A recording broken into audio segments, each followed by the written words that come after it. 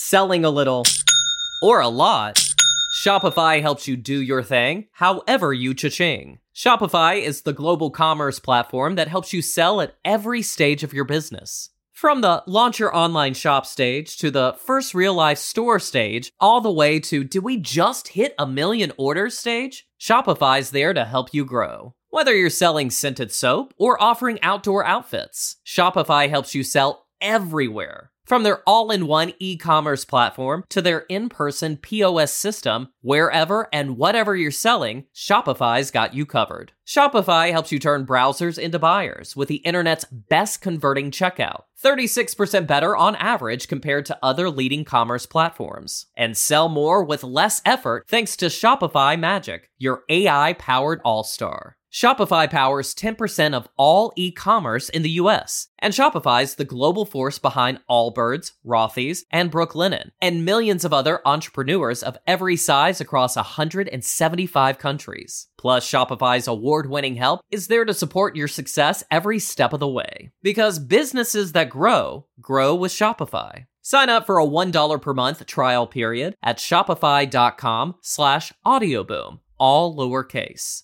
Go to shopify.com/audioboom now to grow your business no matter what stage you're in. Shopify.com/audioboom.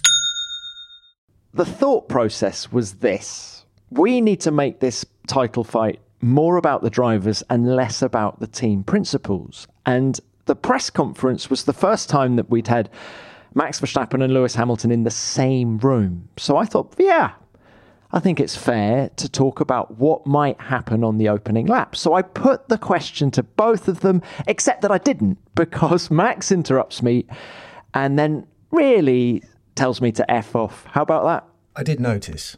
I mean, you asked the question. I mean, you had to ask the question in a way, but why do you want to know about things to do with two drivers fighting for a world championship? You know, Tom, what motivates you to ask these very rude, intrusive questions to drivers in the public domain like that, doing your job and everything? But anyway, you upset him, didn't you?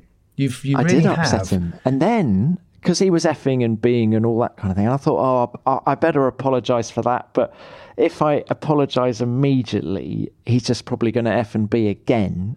So I thought I'll do it right at the end. So at the end, I go, just like to apologise for some of the language. And as I was saying that, Max was walking past me and goes, don't apologise for my language. Well, he didn't apologise for himself, did he? So I was like, oh, God, goodness me. I mean, it's a nice way to kick the weekend off, wasn't it? You know, just being basically told to F off. But do you know what? The thing about Max is he does, I think, blow up quite easily, but then it diffuses very quickly, always with him, actually. Yeah. And as he was walking out of the room, he did say, no, it's not your fault, Tom. And then that was the last I heard. I have some sympathy for him, Tom. I have sat there being asked the same question over and over and over again. And of course, he's had 2 weeks of it and a lot on social media, of course. You know, so you want to start a new chapter. You come into a race weekend. The first question you get is about the race that happened 2 weeks ago. Wow, the thing is, pre-race, it was the only story in town, wasn't it? Yeah. And now we got a new story.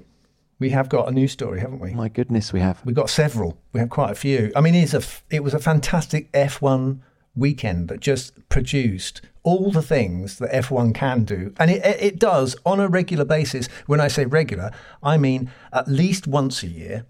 It'll have a crazy race where all kinds of extraordinary things happen. Of course, I've been in one at Hungary myself. People turned on and saw me in an Arrows leading a Grand Prix. It does that. Hungary has those moments, but that was a classic. Well, let's press on. You're right, Tom. Let's press on with the F1 Nation podcast. Welcome, everybody, to this week's edition. Lights out and away we go, and Hamilton does get away very well indeed. Bottas doesn't. Verstappen's already nearly alongside him, and there goes Lando Norris down the inside. It is Hamilton ahead of Verstappen. Bottas has dropped 3 or 4 places, and there's Lando Norris touched, and into each other goes Valtteri Bottas and Sergio Perez, and Max Verstappen, I think, has gone tumbling down the order. Yeah, Max Verstappen has got caught out with that. DH, that was the craziest race since Montreal. Oh, Silverstone.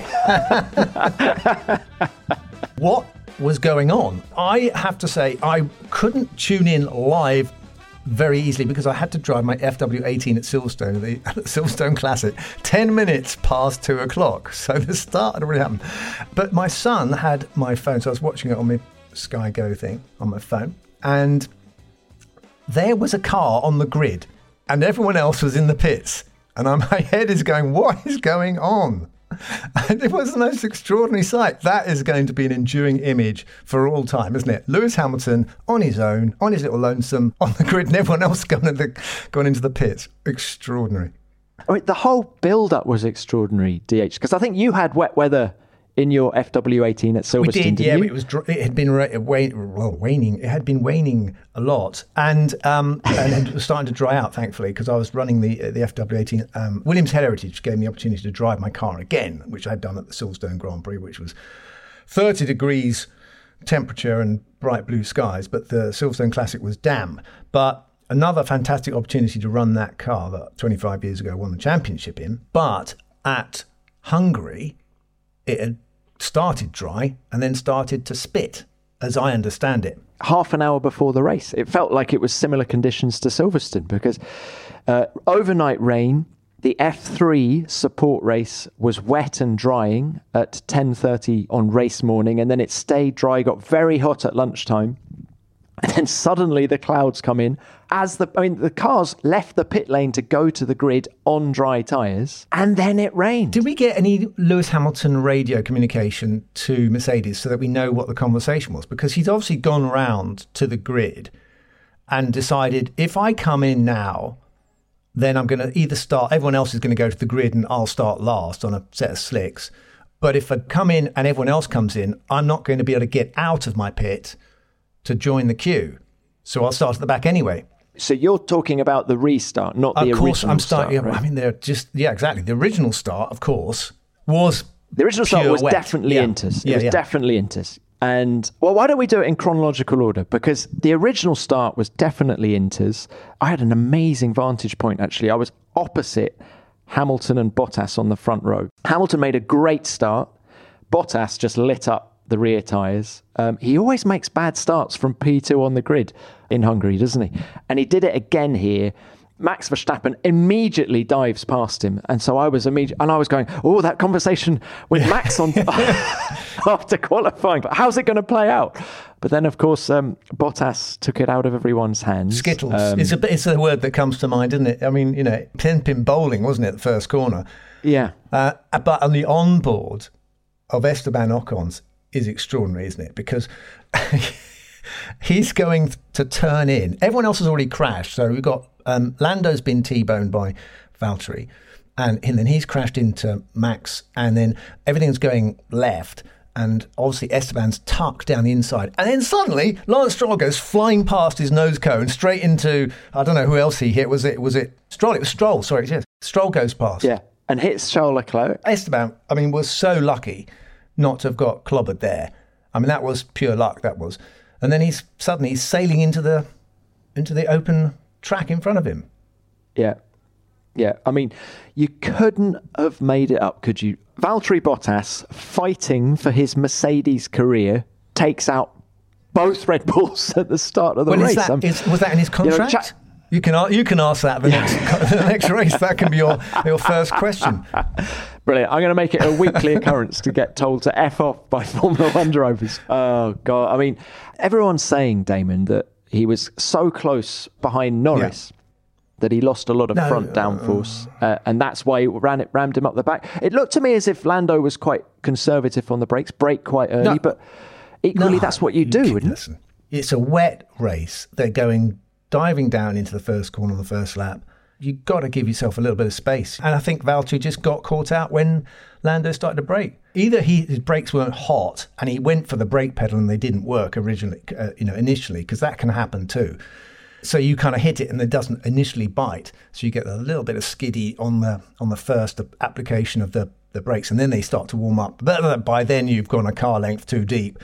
And anyway, he's misjudged and gone into the back. How long does a bad start play on your mind? because he's made that bad start? And do you think he's angry with himself and maybe took his eye off the ball? I don't know how it plays out in the cockpit. It is awful. I mean, it's awful. When you make a complete pig's ear of something like that as a racing driver, you are desperate for the next race so you can put it behind you. You just got to get onto recovery mode and get a good result behind you. But of course, you've got this thing now sort of hanging out. He's got the whole summer break to have this thing sort of in the back of his mind. And of course, decisions are going to be made about his future, we're told. It could be a tough summer there for Valtteri, and you do feel for him for that, because it's not much fun. I've been there. It's not nice. Red flag flies, debris absolutely everywhere. So many of the front runners taken out. Max Verstappen, okay, he's able to continue, but he loses the barge board on the right-hand side of his car. Christian Horner after the race talking about the mechanics in the pit lane having to straighten piping and things like that.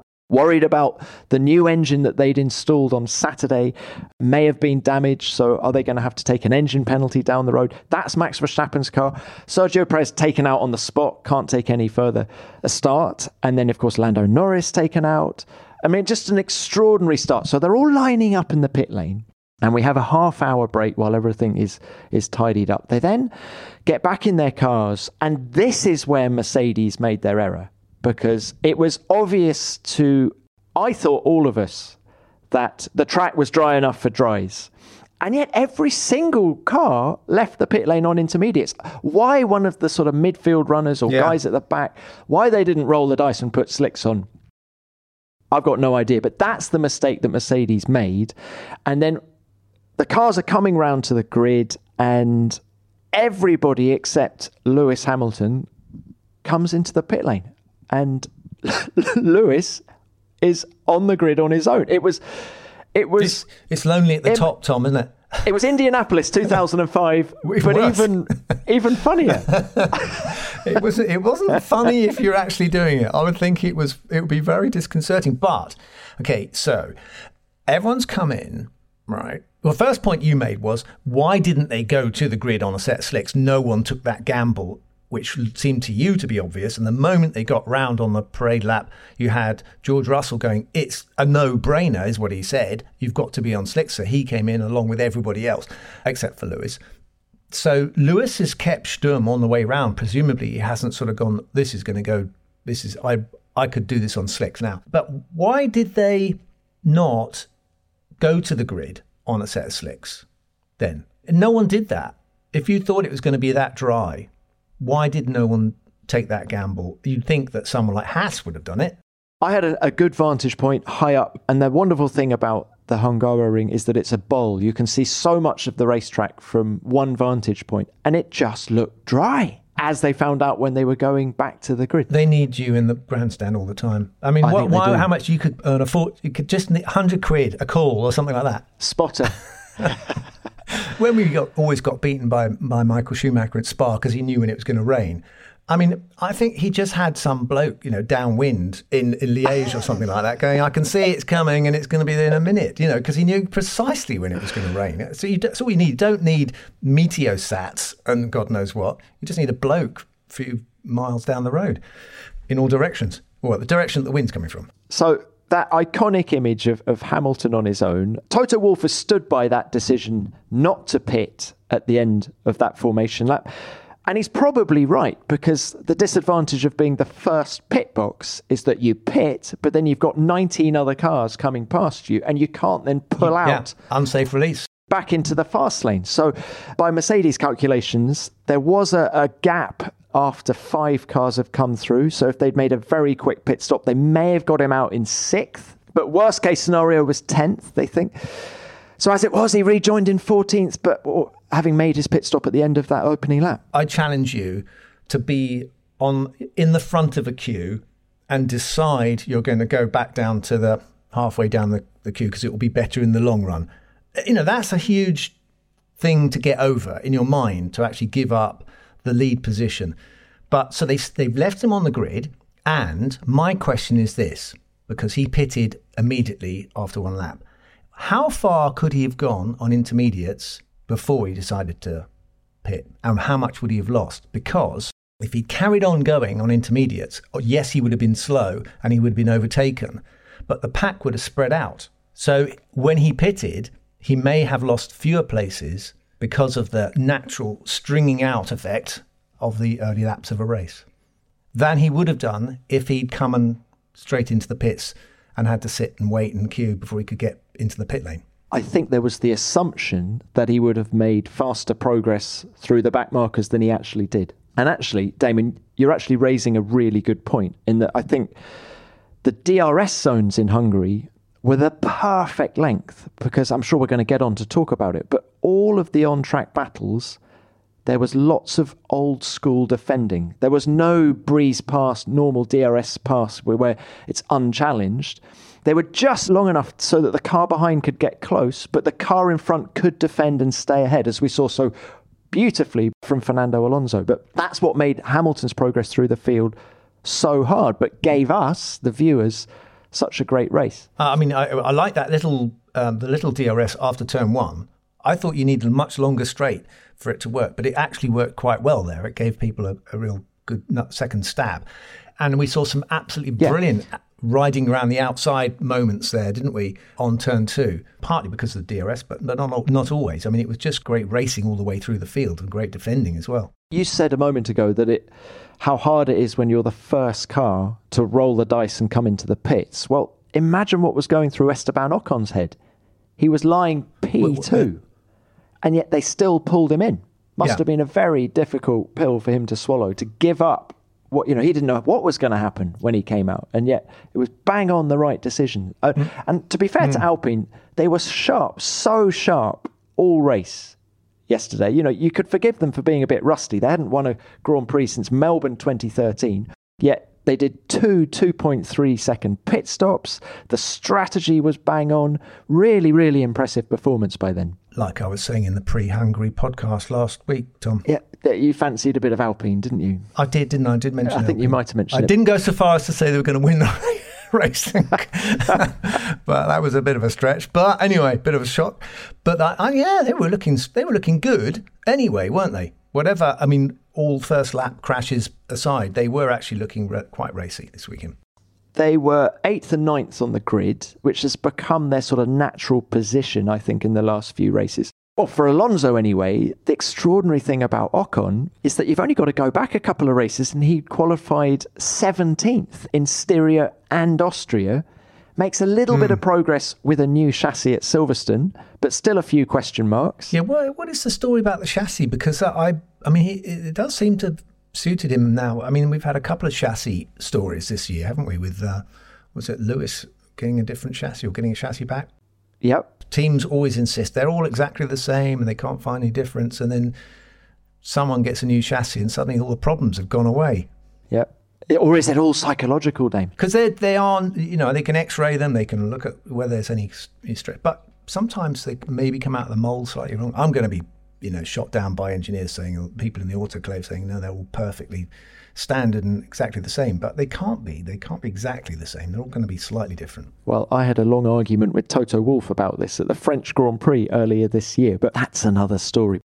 If you're shopping while working, eating, or even listening to this podcast, then you know and love the thrill of the hunt. But are you getting the thrill of the best deals? Rakuten shoppers do. They get the brands they love with the most savings and cash back. And you can get it too. Start getting cash back at your favorite stores like Bloomingdale's, Levi's, and Zappos. And even stack sales on top of cash back. It's easy to use and you get cash back through PayPal or check. The idea is simple. Stores pay Rakuten for sending them shoppers, and Rakuten shares the money with you as cash back.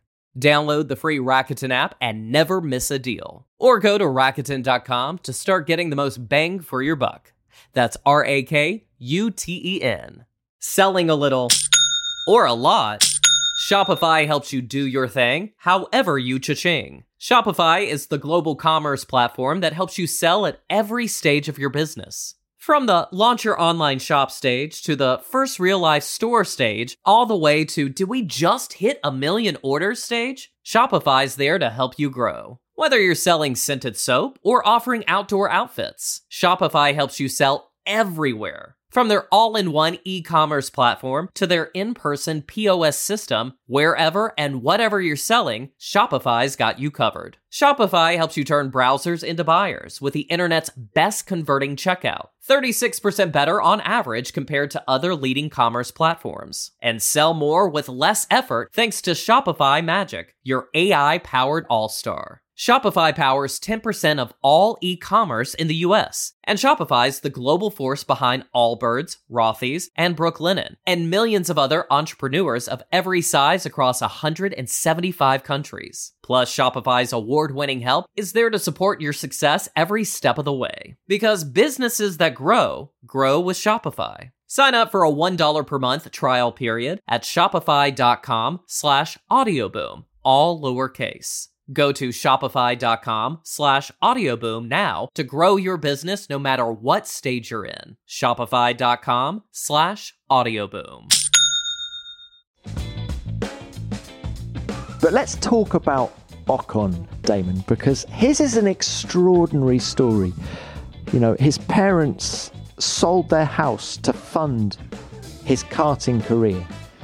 Okay, he makes it through the junior formulas on the Gravity driver development program. Gets into Formula One with Manor in 2016.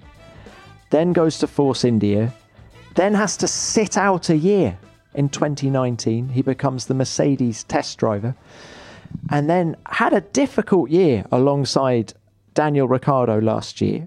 And bam, he's gone and won a race.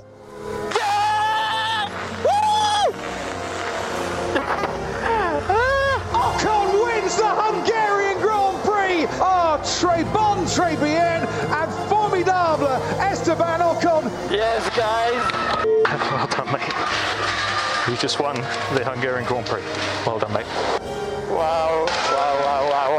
Allez, Alpine. Allez, les bleus. Yes.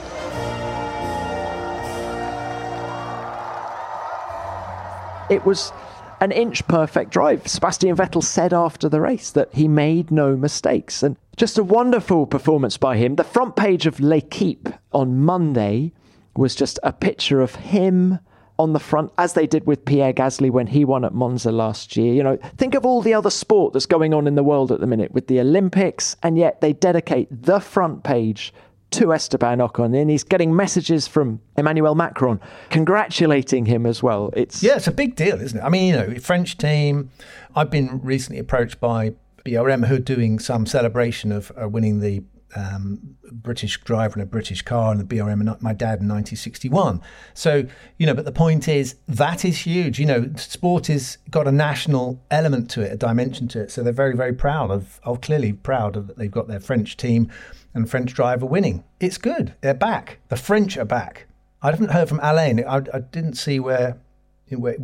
Alain Prost wasn't in Hungary, but he was very quick to congratulate Ocon and Fernando Alonso, who, let's face it, certainly helped him win that Grand Prix. Yes, played a very important role. But I mean, I'm not sure whether it was all to do with a team. It was just, he loves racing, doesn't he? And he was actually trying to hang on to his position, but it clearly defended Ocon and also Sebastian Vettel from a charging Lewis Hamilton, who was a sort of ridiculous amount of seconds per lap quicker, wasn't he? Because I kept looking at him. It looked like he took 3 seconds out of them all in one lap one time. It was extraordinary.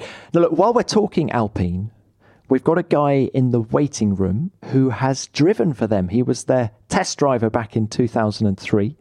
He also has an intimate knowledge of Honda because he was their test driver as well prior to that. Shall we let Alan McNish, also a 3-time winner of Le Mans, and he was in Hungary, so he'll have a good handle on it all. Shall we let him in, DH? We got to let him in. Get him in now, quickly. Hello. There he is. We've just done the big intro. The big intro. Well, I nearly called you Alain McNish then. How long ago was it you've been to a Grand Prix? Nearly 2 years, actually. No, really? Gosh. Yeah. Wow. Yeah, it was at the end of 19, because last year with COVID, didn't go to any. And with all the clashing commitments and things, and this was the first one this year. It's very interesting to see the cars live on track, though, as well, because they're bloody impressive. Now, you came into the waiting room, Alan, just as we were starting to talk about Fernando Alonso, a former teammate of yours, no less. How impressed were you by his race tactics yesterday? I don't think you forget your tactics. I think you forget the subtleties of it. And speaking to him afterwards, he said that was the thing that he struggled with at the beginning of the season, just the finesse of being able to deliver them. You know, the theory, the strategy, like he did at the first corner when he made a small mistake, he backed up Lewis so that Lewis couldn't get a real run on him. You know, that's stuff that's just inside and clearly inside him. But what I was impressed with was his overview very early on about how his race was going to impact on Ocon and how he, in my view, I don't know whether Damon or yourself agree, but in my view, he won the race for Ocon. Right. Yeah, we heard something similar, didn't we, Tom, from George Russell saying, you know, I'm not going to get anywhere here. You know, make sure you focus on Latifi as well early in the race. But guys, I want to bang on a bit more about Alonso's defence of Hamilton. He kept him at bay for 11 laps. Yeah, I know. 11 laps. Carlos Sainz, 1 lap. He was on older tyres. We've got to remember the tyre ageing and things like that. He was on older tyres, and I think clearly at that point, Carlos had to struggle like mad to keep him behind for a long period anyway, because Lewis was behind him before he pitted. The thing that I just saw with Alonso was the fire, that energy. You know, it was 18 years ago in Hungary when he won his first ever Grand Prix. I think we were all there. And to see that energy and fire and drive is blooming impressive, because you know what it's like when you've been in a game for a long time, especially at a high level. That kind of goes off and goes out of your system a little bit, but it certainly hasn't for him. He's still out there swinging like he's 21 years old. I can't believe it's gone out on you, Alan. You know, I'm sure that you still got a little bit of fire in you, haven't you? You know, if put you in that situation, I don't think you'd give an inch at all. Only if I was racing you then. Yeah. Hey, have you two raced each other before? Oh, we sort of like only very briefly. I think it was 3,000. We spent most of our time, Formula 3000. But you know, I was going to mention the corner. Is it turn 1, 2, 3, 4? The fast left at Hungary, where he went to go for the outside, and Fernando, he had to. It was almost a mirror opposite replay of Kops and Verstappen. He had to kind of take a bit of a line, and then Lewis didn't like it, and he got on the radio afterwards and said that was a bit dangerous. Well, I mean, you know, Lewis put himself in that position, didn't he? If you're on the outside, especially there, because as you know, the road kinks very slightly right before it goes left, and clearly, if you're on the outside, you're on the risk point. And it can go wrong, because ultimately, if they move across, you touch, you're going into the boonies. I thought that was pretty risky from Lewis, because it was something I thought at this point in the race, his main competitor in the World Championship was basically in the very, very low points. He was in a position where he could finish potentially on the podium, but maybe not. But in the overall picture of the World Championship, the swing that went from Silverstone, where he was, 30-odd points behind going in, to suddenly could be coming out of this race in the lead, or risk it with a very, very forceful Fernando Alonso. I think there was a point where, and I must admit I wasn't brilliant at this, taking a breath and thinking bigger picture as opposed to very narrow picture. That's your team manager hat on, isn't it? You're looking at it and going, now, think about the points, please, boys, you know. Yeah. So you've made that transition from racing driver to looking at the team and the responsibilities that you have as, you know, to your employers and manufacturers and God knows what. So and we were talking earlier with Tom about how this battle between Red Bull and Mercedes has got a bit centric around the team bosses. What's your feeling about that? Do you think that it should be about the drivers' rivalry, or is that part of the entertainment as well as the head banging between the team principals? You know, at the end of the day, they're two personalities. Christian Horner and Toto Wolff are strong personalities, and they are driving the team forward for their own benefit as well as ultimately their team's benefit. And I think you can't just separate the two of them. I think there is a point, though, where the animosity can actually have a detrimental effect inside the team, in your own team as well, because all of the energy is then round about the coffee machine, or when they're having lunch, or when they've just finished their debrief meetings, or even on Thursday, and Max Verstappen brought this up, I think, with you, Tom, unfortunately, in the press conference. Yeah, we've just talked about that as well. Yeah, but I can understand Max's point in this situation, because he has been talking about this whole scenario with every single person from the Thursday through. But that's the prerogative of the media. It's a prerogative because that is the story, and it was the story of the weekend up to the race. But at the same time, the team sometimes, in my view, need to actually take a step back and remember what the focus point is, which is the race. Not this argument, because that's previous points and you can't gain them back once they've gone. It's about, right, how do we get our team focused on the game? And I think there, Mercedes were able to have Toto doing his bit, but then underneath it, the team, I think, prepared better for Saturday in qualifying than maybe Red Bull did. Well, and Red Bull was struggling with performance, weren't they? Because on Saturday morning, they had to change the engine, first of all. Then they put the smaller rear wing on because they couldn't get enough front in the car, so enough front end. So they were on the back foot. And then Mercedes, Q3. We haven't talked about Q3. That gamesmanship at the start of the final run. Think back over this weekend. There's so much that happened, wasn't there? Starting with, obviously, with Tom's Can we press stop conference. talking and about then, that? Yeah, we're all right. Okay. Actually, it's not me bringing it. It's not me bringing it up, is it? No, McNish brought this up. You're right. No, that was, and then the booing, because there's a Lewis had to deal with quite a lot that weekend, because I think some people thought that his tactic there of backing up was a tactic, and then you asked him the question about whether it's a tactic, and he said, "No, it's not. I don't play tactics, man." So. It was quite a lot that weekend. But the Mercedes have moved forward, and they've actually surprised and I think slightly depressed Red Bull with their sudden gain in performance, which they weren't expecting. I wasn't expecting. No one was expecting. A real momentum shift. But okay, if we're going to talk about Max's PR, I think you give the guy a half volley and you say to him, "Can we get your thoughts on the booing?" And it would have been very easy for him to say, "Yeah, guys, can we not do that? Okay, I really appreciate the Orange Army and the support, but let's show some respect to every driver on the grid." He could say that, but he chooses not to. He could say, when you ask him about the first time him and Lewis have been together in a room since Silverstone, you ask them about the first lap, he could just say something benign and just bat it away. But no, he starts effing and being, and Lewis was definitely surprised. Lewis had a smile behind his mask as Max was saying all that.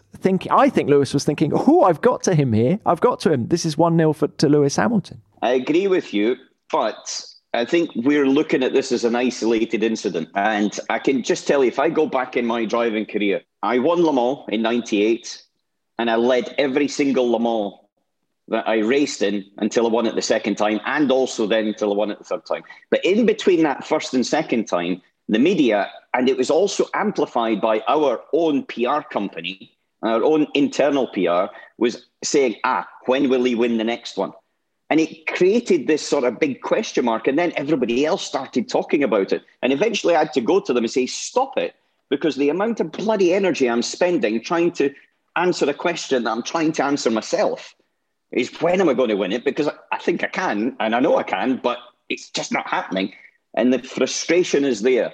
And I think there we've got to sort of take a little bit step back and remember these guys are fighting for a world championship. And it's not just the physical on track, it's the mental off track. And there, it could have been done a little bit better. There is no question about it. But Max does wear his heart in his sleeve, on track and off track, as you found out with your question. But Alan, it's not possible. It's not fair, because Tom's got a job to do, and it's not fair. It's not realistic. Let's say, to enter into this sport or any sport that's got a huge following, and not expect people to ask the awkward question. You're going to get probes. People are going to probe into your private life. They're going to probe into your business deals. They want to know everything about you, and that is the nature of being in the limelight. And, I think that maybe Max is struggling. Perhaps he wants to have a quiet life and just race his cars. Well, Lewis he's had that introduction from a very early age, and he's dealt with it, and he's learned to deal with the media. And I think maybe he's more adept at dealing with it now than he certainly what he was. But this is another skill that professional sports people have to learn, and not to be riled by being asked the same question over and over and over again, even though you want to scream sometimes. Again, with my team principal hat on, I would go to our internal PR and say, right, what is going to happen now? We need to protect our driver and to make sure he's got a strategy to be able to achieve it as well. Because, you can't just sit the driver out there to be the target. You've got to give him a little bit of support and defence behind. And I think there could have been a little bit more done in that area. Because I agree with you, it's not, Tom's got the right, and every media's got the right to ask the question. The driver has got the right not to answer it, but he's also, if he does answer it, I think, yes, got to be polite.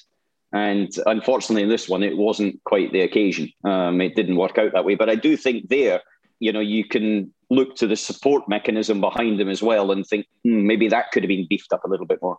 A couple of races ago, I was getting some grief from people on social media about my pronunciation of Verstappen. Is it Verstappen or Verstappen? So I said to Max, can you just clear something up for me? Are you Verstappen or Verstappen? And then I explained why I was asking the question. And he goes, why do you give a shit what people say? And he said, well, I said, what's the answer? He said, I don't care how you pronounce it. What does it matter? And that's quite an insight into his attitude towards the whole thing, isn't it? Yeah. Well, we all know Jos, and Jos, his father, is Was it Jos? The cup. Is it Jos or is it Jos? The big J. We call him the big J. The boss. And they're cut from the same cloth. And certainly in that respect, I don't think they really care too much. His job is to go out and win races. And that's as well a little bit Red Bull's mentality. It's not necessarily to be on the front of fashion magazines and things like that. It's basically Helmut Marko hires him for one job and one job only, go and win a world championship. Now, Alan, can we talk to you about Honda as well? You've just told us that you haven't been to a race for 2 years. How impressed have you been by the development and progress that they've made? Oh, very impressed because, you remember back to the first Grand Prix when they came back into Formula One, people were talking about, the Halican days of McLaren and Honda. And I don't think one car even got to the grid because they blew up in the formation lap, if my memory is correct. But there they were referenced as a GP2 engine. It was unreliable. They had, 80 grid place penalties every single race. They were starting in a different country. They were so far back. And to have done a few things, one, to have changed teams. So the commitment of Red Bull and AlphaTauri to go that way, they must have saw something. Now, maybe they didn't have many other options, but certainly they must have saw something. But then for the progressive development in the constraints of, I would say, the Red Bull design, because definitely it is a balance between trying to make sure you get your cooling capacities, but that's negative to aero and weight distribution, everything else is all very, very important. And for them to be able to work hand in hand with Red Bull principally to be able to achieve it. And then secondly with AlphaTauri, I think it's blooming impressive. The biggest thing, though, is they're just getting it right and they're pulling the plug and leaving. And if they don't get the championship this year, they will maybe win the championship with the engine in the future, but it will not be the Honda program that we know. And that's what I'm struggling to understand, Damon. Well, you spent some time with them, so I'm hoping you can shed some light on why do they do this? Because it seems like they're always half in, half out of Formula One. I mean, they have had some fantastic spells where they've come in and they've dominated with Nigel and stuff and with McLaren. But, so they were there at the right time, the right place, and then they left. But they've got this recent habit of kind of fully investing and then deciding, oh, no, we've changed our mind, we want to go the other direction. If you go back to the late 80s, early 90s, when they were really dominant. And they had a really good test driver back then, didn't they? I think they had a few good drivers around back then, don't you, Damon? I had nothing to do with their success whatsoever, but I mean... You were through the Williams and developing through that period, weren't you? Oh, you're talking about with the Renault engine? Yeah, no, absolutely. It's all down to me. Yeah, I did, yeah. Alan, didn't you spend a lot of time at Suzuka working with Honda? Oh, God, yeah. Just tell us a little bit about that. That was about 3-4 days a week. There was about 3-4 day tests, and it was once per month over about 18 months through 1990 and 1991. So I was a little Scottish kid that had just signed this contract to test for McLaren. I'd only ever been outside of Europe once, I think, and that was to Macau. And then suddenly I'm in Japan every month. And it was really, really cool because, Suzuka is a beautiful circuit. I love it. It's still my favorite. But you were out there doing various different things, predominantly the V12 development. But we also started on semi-automatic gearboxes, fully automatic gearboxes. There was an active ride program going on as well, parallel to it. And so there was a whole load of new technology and things coming from a point where we had such limited data. We've got to remember, this is a period where you basically were still, not quite, but you were holding two pieces of paper up to the light to try to see the differences with 2 laps. But it was right at the beginning of data and data understanding. I learned a hell of a lot. I enjoyed it massively. I fell in love with Japan, even though I've never raced a championship in Japan, fell in love with the place. And at the end, Senna and Berger were the 2 drivers I was listening to and learning from, wearing, on the first test, Alain Prost's overalls, because they didn't have any small enough to fit me. But you must have learnt a lot about Honda's work ethos back then. And so what you just described about the progress since 2015 can't come as a surprise. No, it can and it can't, because I think back then there was a big difference. Old man Honda, Mr. Honda, was still alive. And he, for example, wanted a V12 because Ferrari had a V12 and he wanted a V12. And whether that was right, wrong, or indifferent, they were going to build a V12 and they were going to make that V12 win. And so in that respect, there was definitely a complete drive from one person above down, and no one questioned it. Everybody just focused 100% through everything needed to make that happen. And they had another system as well, where they would have engineers coming into the racing program for a period of time and then going back into road car production. So they were learning the mentalities of agility, speed, of, lateral thinking. And so it was a company philosophy. When he passed on, then I think that was lost a little bit.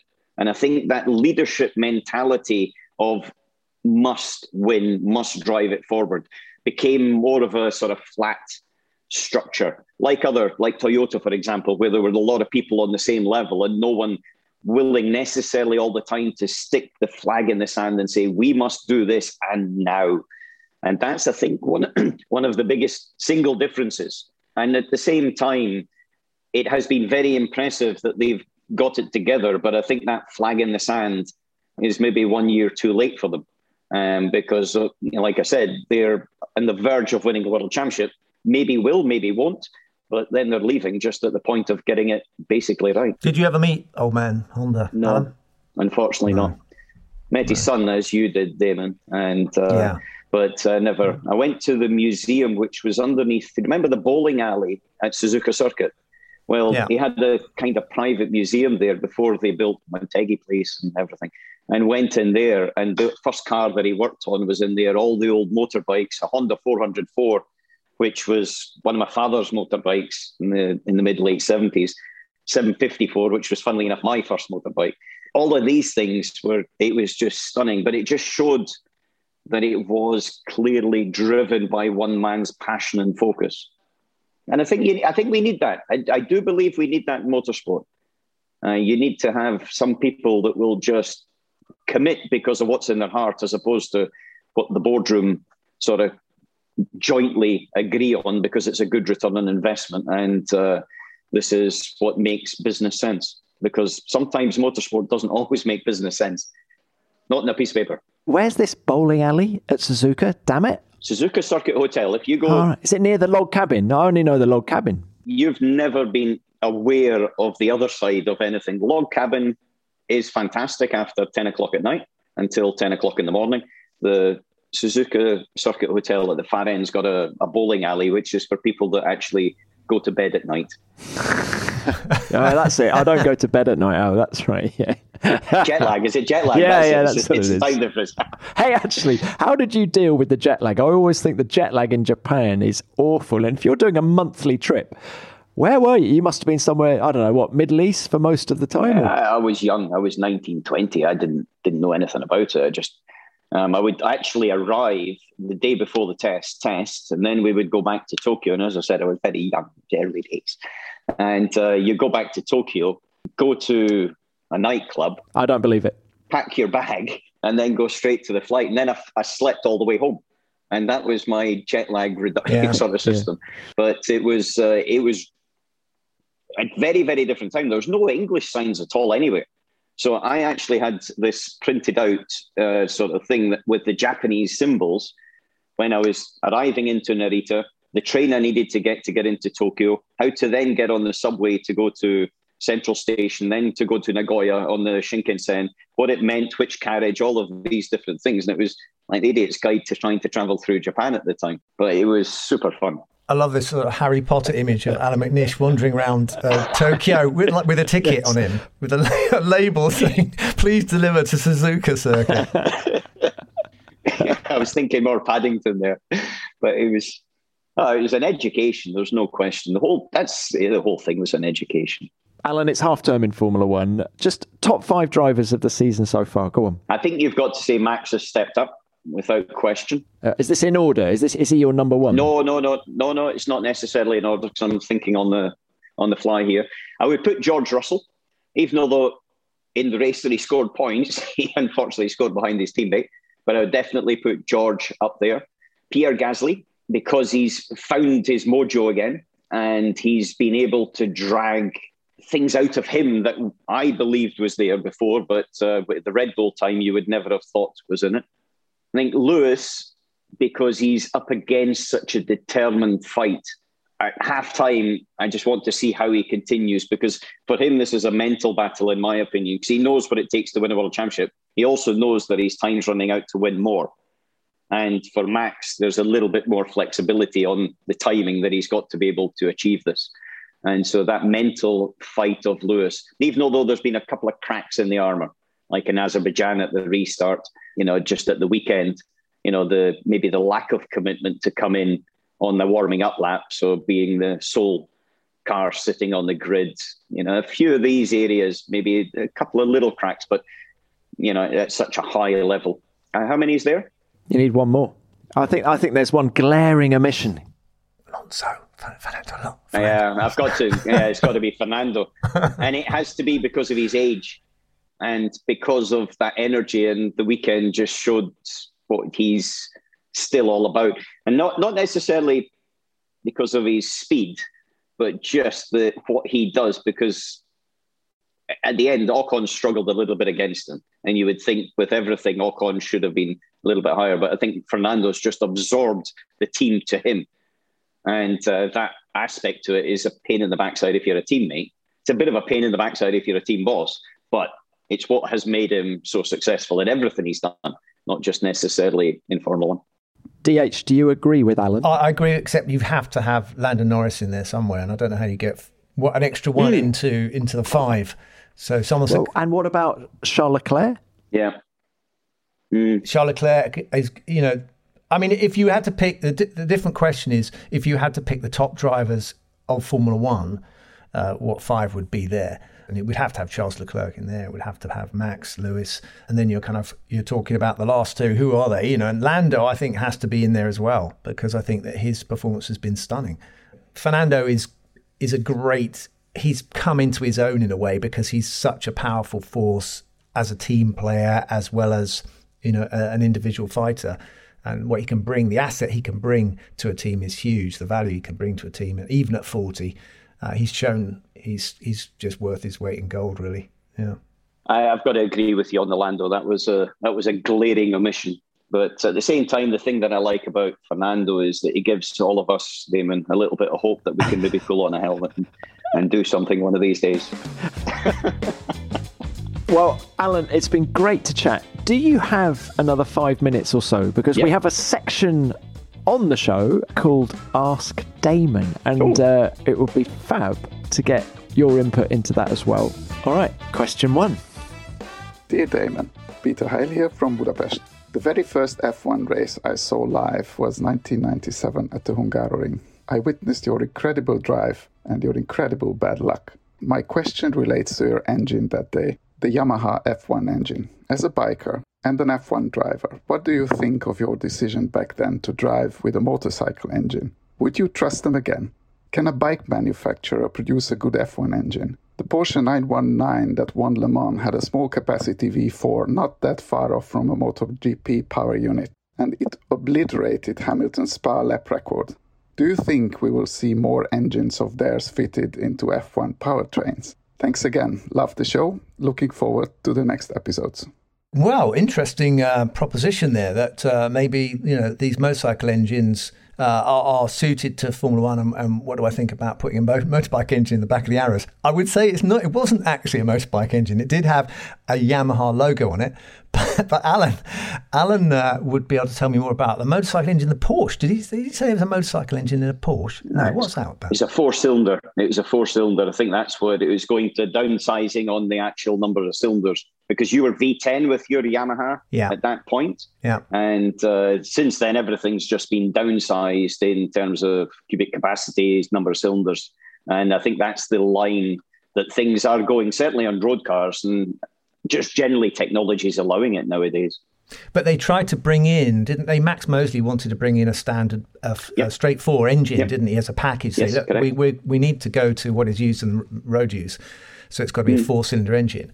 And let's even talk about maybe bringing that in as the new standard, but turbocharged hybrid engine for Formula One. So we might see that. But the motorcycle engines are in some track cars. So like the Radicals use Hayabusas or something, Suzuki's, I think. Ariel Atom as well, I think, does the same thing, because they're small, torquey, light, and they produce plenty good power for the weight. Yeah, so they have already been put in Formula cars. And so, but for Formula One, obviously the spec is set by the regulations, so they go to the maximum they can. The engine I actually used originally was a Judd engine with some bits from Yamaha, and then it was badged by Yamaha, so it was tweaked up a little bit. And at Hungary, you didn't need, it's a bit like Monaco, you don't need a load of horsepower. You need a good drivable engine with some torque, but it's not extended periods of time at full throttle down a long straight. So, I think it's second to Monaco on the percentage full throttle at Hungary. So you just need a good balance, and then you can put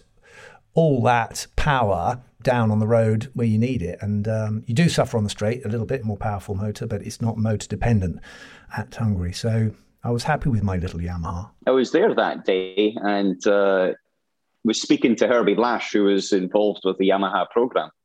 And I just remember everybody's elation that you could be just touching I'm sorry to bring this up, Damon, touching the first Grand Prix victory for them, and also for Arrows as well, if I remember correctly. And then suddenly the sort of, it was like a balloon popping when it stopped, and you were left not with the victory that you deserved. And to see everybody's face, I don't think the paddock anyone in the paddock would have been disappointed if you had won that race. That's for sure. No, it was. I still get people talk about it as one of the most exciting races they watch. And I think because they turn on the TV and they suddenly go, wait a minute, that's not right. A bit like we had this weekend with Esteban Ocon leading the race. And so, it did turn up a bit of a surprise. It wasn't more like a balloon popping. It's more like it was sort of slowly deflated, because I came second. So it was, I still had a little bit of air in the balloon, but not the first place. But you're right, poor old Jackie Oliver, who'd spent 350 odd races with Arrows, came that close and within half a lap, and sadly didn't get to get his victory. But it was still a good performance, a good week. So it just shows you the right balance, you get a good package. You don't need the best motor. You can still put in a good performance. Bridgestone tyres also helped. Nice one. Let's have our next question. Hey Damon, Oliver here from Australia. Obviously, there have been many F1 cars in the past, but which car in the history of F1 have you found the best looking? I personally like the RB8, the 2012 Red Bull. Just a livery with that era of F1 cars. Anyway, thanks. Hi, Oliver in Australia. Good question. Aesthetics, important thing. We've just got the 2022 car coming through. A lot of discussion about what cars look like, what turns people on. And some people prefer the old cars. You go back to, let's say, the shark nose Ferrari, which is very distinctive. 1961 Ferrari. It looked like a a sort of like a lozenge with a shark. it had a kind of thing at the front, didn't it, Tom? A kind of radiator. It looked like it could have been called a kind of nostril Ferrari, but actually they called it a shark nose. I think I know what car you're going to say is the most beautiful. You think I'm going to say the FW18, aren't you?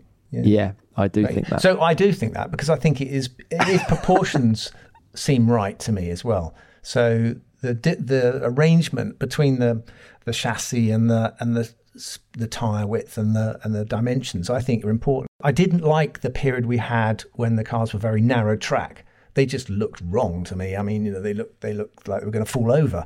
So the RB8, I think that Oliver was saying he liked. I probably would disagree with that. Alan, how about you? It's funny, if I take the most beautiful car to drive, is very different to the one aesthetically to look at.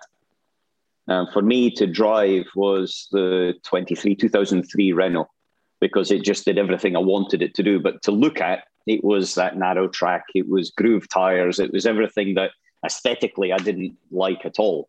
But I would rewind back to maybe something that was, again, I agree totally with Damon on proportions, a meaty car that when you go up to it, it kind of frightens you a little bit. And you get into it for the first time and tighten the belts and you're hanging on. And that would be the McLaren from 88, the turbo, because there it was, it was very, very low. It was very, very wide, huge rear tyres, but you knew that just behind you, you had a rocket ship without all the finesse that's needed to control it. And that for me was something that I actually never drove. I drove the following year car a lot, but it was one that I looked at and just thought, yeah, I would love to be in it, but I'm not actually sure I would love to be in it. I think you have to include colour scheme as well when you're looking at beautiful cars. And I look at the Jordan 191, that green car, some beautiful lines. Love that. But now you're talking Lotus Gold Leaf Special, aren't you? Yeah. Now you're... Gold Leaf? Yeah. John Player, maybe? John Player. Well, it was the same company, John Player. Not Gold Leaf. The Gold Leaf, sorry, yeah. So the Gold Leaf, which my dad drove, which was the 68 car, and then 68, 69. But then there was the Grand Effect, the Lotus, that the black and gold one, which was Mario Andretti's car and stuff. And they look fantastic, didn't they? I mean, talking about colour schemes, you can't beat the black and gold one. Or you can go forward to some of the Brabhams. Yeah. The Martini colours. Yeah, you then see the clean lines. I suppose that's one of the things, it's an era point as well. It's what you grew up with, aspiring to and sort of looking at and flicking through magazines or on the internet, searching. And that's where I think I also would sort of fall into the sort of 70s and 80s, because that's when I was starting to follow Formula One. Well, thank you, Oliver, for that one. Great question. 2 great questions today. And I think this is the moment where we're going to lose Alan McNish. Alan, thank you so much for your time. It's great to chat. Yeah, good to see you guys again.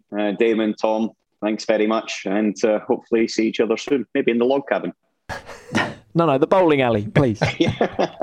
Thanks, Alan. Thanks for coming. If you're shopping while working, eating, or even listening to this podcast, then you know and love the thrill of the hunt. But are you getting the thrill of the best deals? Rakuten shoppers do. They get the brands they love with the most savings and cash back. And you can get it too. Start getting cash back at your favorite stores like Bloomingdale's, Levi's, and Zappos. And even stack sales on top of cash back. It's easy to use, and you get cash back through PayPal or check. The idea is simple. Stores pay Rakuten for sending them shoppers, and Rakuten shares the money with you as cash back. Download the free Rakuten app and never miss a deal. Or go to Rakuten.com to start getting the most bang for your buck. That's Rakuten. Selling a little or a lot, Shopify helps you do your thing, however you cha-ching. Shopify is the global commerce platform that helps you sell at every stage of your business. From the launch your online shop stage to the first real life store stage, all the way to did we just hit 1 million orders stage? Shopify's there to help you grow. Whether you're selling scented soap or offering outdoor outfits, Shopify helps you sell everywhere. From their all-in-one e-commerce platform to their in-person POS system, wherever and whatever you're selling, Shopify's got you covered. Shopify helps you turn browsers into buyers with the internet's best converting checkout, 36% better on average compared to other leading commerce platforms. And sell more with less effort thanks to Shopify Magic, your AI-powered all-star. Shopify powers 10% of all e-commerce in the US, and Shopify's the global force behind Allbirds, Rothy's, and Brooklinen, and millions of other entrepreneurs of every size across 175 countries. Plus, Shopify's award-winning help is there to support your success every step of the way. Because businesses that grow with Shopify. Sign up for a $1 per month trial period at shopify.com/audioboom, all lowercase. Go to shopify.com/audioboom now to grow your business no matter what stage you're in. Shopify.com/audioboom.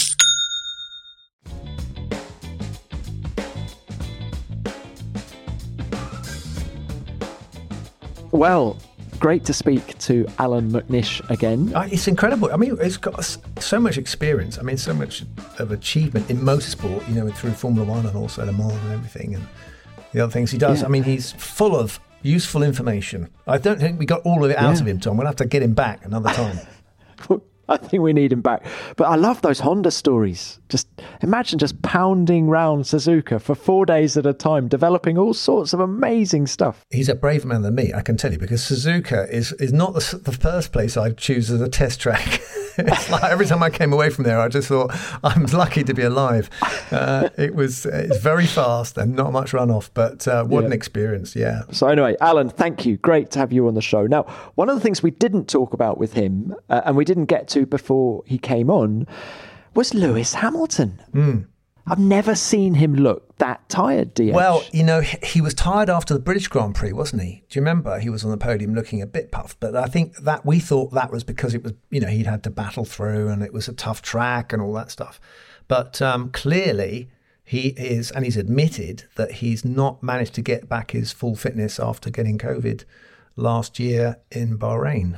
And he looked very wobbly on the podium, didn't he? When he moved up to the top step to stand next to Ocon, and Ocon was, you can see, he sort of had his arm around him at one point, sort of. Well, he got out the car and he was actually sort of hiding behind the little podium thing just by his car, and he went over to his physio, Angela. He got out the car and went behind the podium and knelt down for a long time. I thought he was praying or something, but he was clearly just trying to get his blood pressure back up. And he went over to Angela, and she looked a bit concerned and gave him a bottle. And, I think he must have been a bit dehydrated as well. But it's a tough track. I mean, Esteban Ocon did say, don't forget, this is a tough track, and they're pushing on quite a bit.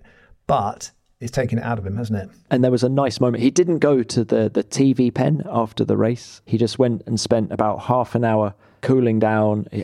Dr. Luke Bennett from Hintsa Performance was with him, looking after him. And then I was told prior to the press conference, please announce that Lewis won't be joining us, explained that he's suffering from fatigue and a little bit of dizziness, which I duly did. And then halfway through, Lewis appeared and he said he wanted to come and join the press conference to wish his mate Esteban Ocon well, because of course they worked together in 2019 at Mercedes together, and he was so thrilled for Esteban that he'd won that he wanted to share the moment with him. So he's very, even when his back's against the wall like that, still very human side to Lewis. He was definitely out of energy. He'd burned it all up, and it's. I just hope and wish him well that he's got the ability to recover as soon as he can. But it's taking this long COVID that we've heard about. I've heard other people talk about this, and they've had COVID, and it's a year later. They still feel that they're not 100%. So it's a nasty virus, and let's hope Lewis can get full recovery from it. Yep, the break has come at a good time, and the run of races after this break is incredibly intense as well. So he needs to be in tip-top form before we embark on that. And Damon, what did you make of Vettel yesterday? started P10, made a rubbish start, but finished second. Yes, admittedly, his rubbish start helped him. He was quick to acknowledge that. And a bit lucky to get through, as was Esteban at the first corner and miss out on all the carnage. Pushed Esteban all the way, but wasn't able to really get on top of him. I mean, they're clearly closely matched, those cars, and I think that's very hard to race against a car that's closely matched. But he stuck with him the whole way, but didn't manage to pull a move on him. I think he was frustrated by that. Yeah, I think he was. I think he will have woken up on Monday morning thinking, what else could I have done? It went a bit wrong with their pit stop, didn't it? They lost a bit of time in their pit stop for whatever reason. So there may have been that opportunity that slipped past, but I think Esteban also put in a pretty good lap on his outlap when he first pitted. So very frustrating sitting behind that close to a car, and you can see it, and you can see if the guy's making a mistake. But all credit to Esteban, who you'd have to say is miles behind Sebastian Vettel in terms of leading Grand Prix experience. He didn't put a foot wrong. And that's what you need. I mean, when Lewis caught up with Fernando, the only way he could get past him was by pushing him so hard that he actually outcooked himself going into a corner. But Esteban never did that. And that's a long race to keep that pressure up. Vettel had to settle for his second place. Or not, Damon. Or not, as we know. Yeah. As we know, after the race, they could only get a third of a litre of fuel out of that Aston Martin when the minimum requirement is 1 litre. And there was a lot of stress, actually. At 9:15 on Sunday night, I went down into the paddock and happened to walk past the FIA garage, and surrounded by Aston Martin mechanics. Otmar Safnauer was in there as well, pacing like an expectant father. Interestingly, a lot of the FIA guys in the garage were their software engineers. So I don't know what conclusions you can draw from that, but a lot of the software guys were in there looking at the car. Of course, Aston Martin claim that there's a fuel pump problem, otherwise they would have been able to get the requisite amount of fuel out of the car. But the rule states that after the race, you have to be able to deliver 1 litre of fuel, which they weren't able to do. So it'll be interesting to see how that pans out in the appeal process. But as you and I speak now, Vettel has lost his second place, which must... did that ever happen to you? How gutting is it when you finish on the podium, really grueling race like the Hungarian Grand Prix, and just as you get home, you get the bad news? I haven't had that. Maybe someone who knows more about my career than I do can remind me if I've forgotten. But I don't seem to remember anything like that. No, I don't think there was a car that was underweight or, any kind of those shocking disappointments that you get for a technicality that's beyond our control. But they used to have all the time cars running out on the last lap. I mean, Jack Brabham famously lost God knows how many races by running out of fuel just before the line. But these days, I'm trying to think how that happened. How did he not end up, assuming he hasn't got enough fuel and they don't find more in there, but how did he not have enough? Because the race was a pace, and he also was behind a car in front. So you'd think he'd use less fuel than if he was braking through the clean air. But interesting. Don't know. Well, tough times for all the guys at Aston and for Seb, but the pace is there. They're coming on strong, those guys, as are Williams, your old team, DH. Yeah, they did, terrific performance to get points. I think George was in tears, but of course he didn't get the best result from the team, but he was so happy for the team because he's clearly been knocking on the door and it's finally opened, and he's broken his duck, and the team have broken their duck now, and they've actually firmly established themselves as 8th in the championship. So that's worth a lot of money to the team, worth a lot to everybody, puts a spring in their step. But then they are in a bit of a roll at this team, and when you get some momentum, and a lot of it has been down to George, when you get this momentum, good vibes, people want to work there, people want to work harder, people want to find out how they can go that next step up. Yeah, they're gonna get there, but it's a hard game, Formula One. So they know they're not underestimating the difficulty, but it's definitely they've scraped themselves off the bottom, which is where they've been for a while. Do you know what it reminded me of? It reminded me of Johnny Herbert winning Stewart's Grand Prix, only Grand Prix victory back in 1999, and Rubens Barrichello finishing on the podium as well. But he'd been there from the beginning, and it was gutting for Rubens that he wasn't the guy who got the win in the way that George wasn't the guy that got the main result. There's no kind of justice, kind of sort of karma thing that goes on in Formula 1. It happens. Like, bad luck can continue to happen to the same driver year in, year out. I mean, Chris Amon famously never won a world championship. And, there's plenty of drivers like Stirling Moss who never won a world championship, much as they should have done on all their results. It should say they got there. But there's nothing to say it can't get worse, Tom. And you learn that as a racing driver. But the irony of all this was that they'd had their worst qualifying of the year. George Russell knocked out in Q1 for the first time. Yeah, and where did Carlos Sainz start? So you never can tell, can you? That's the good thing. There's always a chance that something can happen that's positive. So keep your chin up all times. And Nicholas Latifi, can I plug, by the way, Damon, this week's Beyond the Grid, sister podcast to this? We have Nicholas Latifi coming on Beyond the Grid. And he laid on a really decent drive, didn't he? Just as the sort of build-up for our podcast. I'm sure that's why you did it, Nicholas. Tremendous race to come home 7th. Running 3rd at one point, and we were all staring at the TV wondering how he'd deal with that, but drove a really strong race, never looked out of his depth, running at top end of the order, and he's got a fascinating story to tell, actually, as well. Well, I'd be very interested, as I'm always interested, to hear your interviews, Tom. So I'll be tuning into that one and learn more about, because I don't know, he's a bit of a kind of mystery man, isn't he? He's kind of not someone we know too much about. So I'll be keen to find out more. I mean, how he got into racing is fascinating. I'm not going to tell you now. Have a listen on Wednesday, but it's a fascinating story. And he was really good when fighting for big points, and I think did his chances of staying at Williams next year a whole lot of good. Jos Capito caught up with him over the weekend, and he was saying that we don't need pay drivers next year, so we're in a really, really strong position. Of course, Nicholas comes with funding from Safina, but if Williams can get money and have a driver who's banging in the consistent performances like Nicholas, then, hey, job's a good one. The goal is to find a really fast driver with a lot of money. That's always the challenge.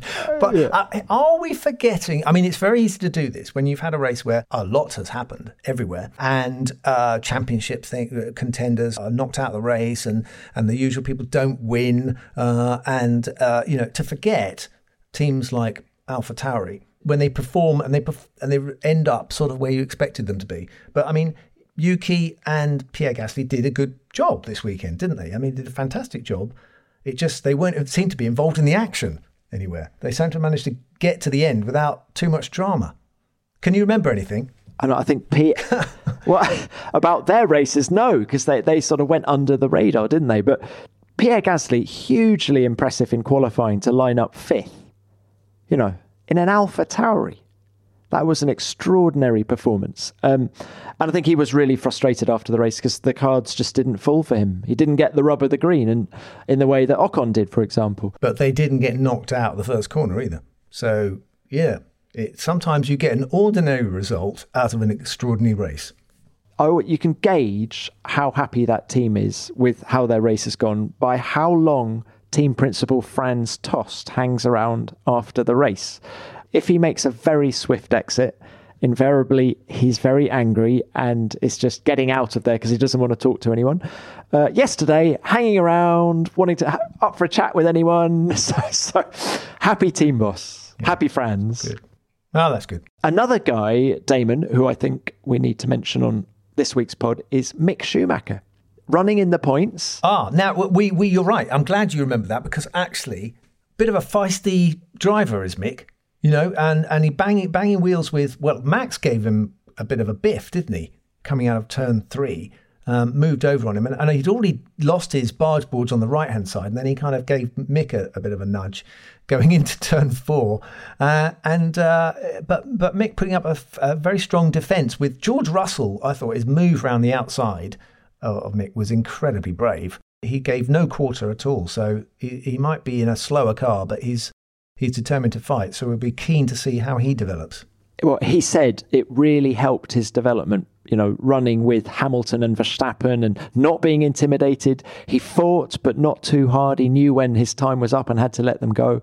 Really fun to watch him. Yeah, Good. He got a bit of limelight, and it's good that he they do say in acting that there's no small parts, only small actors.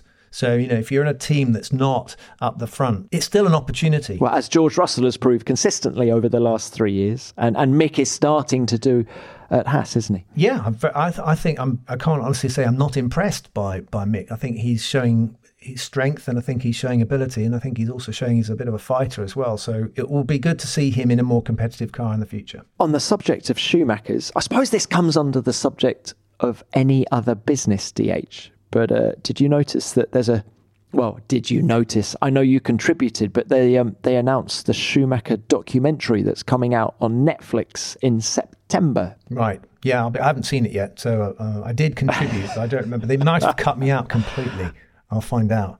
It does happen. A cutting room floor, I think you were integral to his story, weren't you, though? So I'm sure they haven't done that.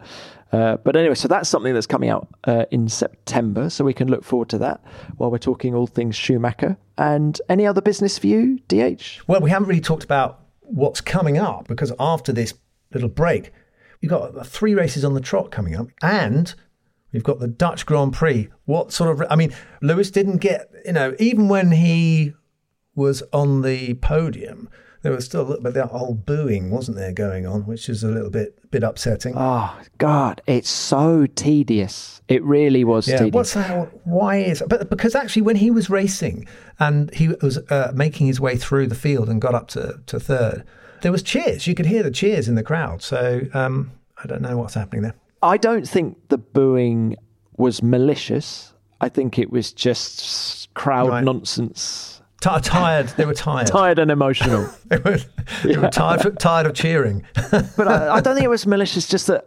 directly in front of Parc Fermé and the podium was the Orange Army. They had their own grandstand and it was orange. So anything they said or did was what Lewis could hear more than anything else when he was in that bit of the pit lane. As I said, I don't think it was malicious. I think it was just nonsense, really, and just a bit disappointing. But my goodness, what is it going to be like? What's it going to be like at Zandvoort? Dutch fans, be nice to Lewis, will you? Because he's doing what he's good at, and it's going to be fun. It's going to be good. Because we got a lot of listeners in Holland. I know they listen to us. Yeah. There's good sports. They're good sports, the Dutch. Yeah. It'll be great to have a Dutch Grand Prix, the first ever Dutch Grand Prix for how many years? But anyway, we're going to get onto that because we'll come back with another F1 Nation podcast before that all kicks off after the summer break, won't we? Yeah, we will. Oh, gosh. So, yes, all good vibes coming from the Hungarian Grand Prix. An extraordinary race. Esteban Ocon, first Grand Prix win. All the best win their first races in Hungary, don't they, Damon? Well, I'm one of them, of course, now, Esteban Ocon. He's part of my club. Fernando Alonso, Jenson Button. Any more? Thierry Boutsen, 1990? Was no, I checked. It was his third Grand Prix win. Yeah, his first was in Canada. And, of course, Nigel won there quite a lot. But Lewis didn't get his 100th. He's going to have to wait. But we're going to get Natalie back. She's finished her holiday. So I think we're getting Natalie back. Coming back. Definitely for our next, what I would call, proper show, which is going to be ahead of the Belgian Grand Prix. But we're all going to take a little bit of a holiday for the next few weeks. We're going to give you your fix of F1 Nation, though. We're going to do some Ask Damon episodes. So what you have to do is you have to make a voice note, record it, and send it to askdamonhill@gmail.com. And we will consider playing it, and I will consider answering it. And we'll all be back on the Tuesday before the Belgian Grand Prix. Tom, you've worked hard. Go and get a rest. Go and get a break. What are you going to do with yourself? I'm going to head to the airport in a minute, fly home from Hungary, and I'm not going anywhere. It must be miserable being married to me, because the last thing I want to do on a holiday is go anywhere. Sorry, wife, if you're listening. Go home, Tom.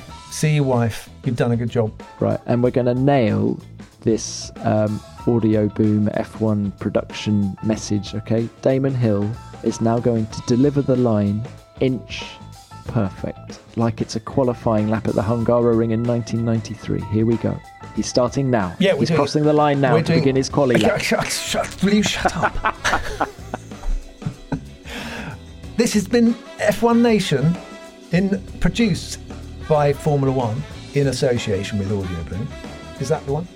That's the one.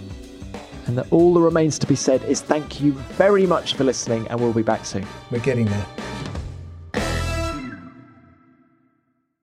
Selling a little or a lot, Shopify helps you do your thing, however you cha-ching. Shopify is the global commerce platform that helps you sell at every stage of your business. From the launch your online shop stage to the first real-life store stage, all the way to did we just hit 1 million orders stage? Shopify's there to help you grow. Whether you're selling scented soap or offering outdoor outfits, Shopify helps you sell everywhere. From their all-in-one e-commerce platform to their in-person POS system, wherever and whatever you're selling, Shopify's got you covered. Shopify helps you turn browsers into buyers with the internet's best converting checkout, 36% better on average compared to other leading commerce platforms. And sell more with less effort thanks to Shopify Magic, your AI-powered all-star. Shopify powers 10% of all e-commerce in the US, and Shopify's the global force behind Allbirds, Rothy's, and Brooklinen, and millions of other entrepreneurs of every size across 175 countries. Plus, Shopify's award-winning help is there to support your success every step of the way. Because businesses that grow, grow with Shopify. Sign up for a $1 per month trial period at shopify.com/audioboom, all lowercase. Go to shopify.com/audioboom now to grow your business no matter what stage you're in. Shopify.com/audioboom. Let's talk about Medi-Cal. You have a choice, and Molina makes it easy. So let's talk about making your life easier, about extra help to manage your health. Nobody knows Medi-Cal better than Molina. Visit meetmolinaca.com. Let's talk today. Amplify your career through training and development solutions specifically designed for federal government professionals. From courses to help you attain or retain certification, to individualized coaching services, to programs that hone your leadership skills and business acumen, Management Concepts optimizes your professional development. Online, in person, individually, or groups, it's training that's measurably better. Learn more at managementconcepts.com. That's managementconcepts.com. Let's talk about Medi-Cal. You have a choice, and Molina makes it easy. So let's talk about making your life easier, about extra help to manage your health. Nobody knows Medi-Cal better than Molina. Visit meetmolinaca.com. Let's talk today.